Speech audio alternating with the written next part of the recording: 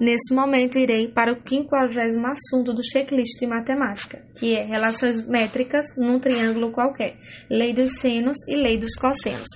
Antes de iniciar esse assunto, eu só vou falar aqui uma tabelinha importante que trata sobre os senos, o cosseno e a tangente nos seus respectivos graus, de 30 graus, 45 graus e 60 graus, que vai ser importante para elaborar as questões, para resolver, tá? Então, vamos lá. A tabela é composta essas três incógnitas, que é o seno,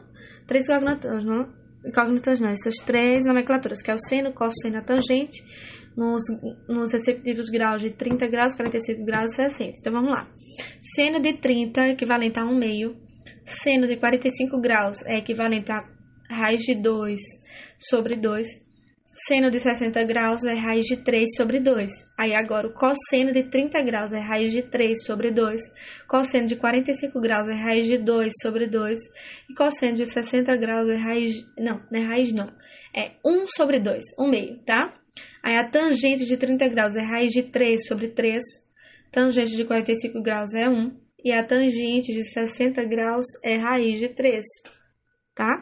Agora, vamos iniciar esse assunto que é importante para entender.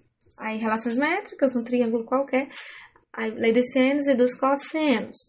E aqui no material que ele lê tá assim, lei dos senos e dos cossenos. Vamos lá, resumozinho. Lei dos cossenos.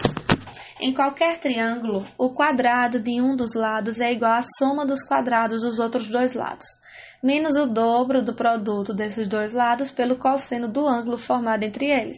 Ou seja, A ao quadrado é igual a B ao quadrado mais C ao quadrado, menos 2B vezes C vezes cosseno de A.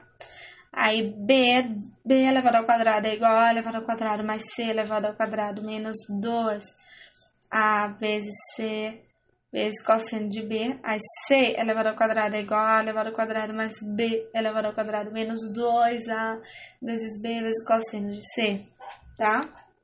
Lei dos senos.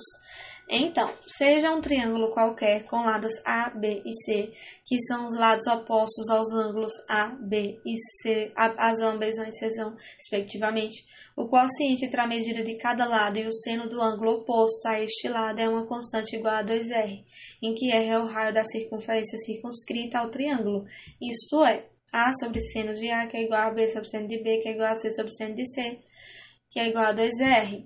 Certo? Aí, é isso aí.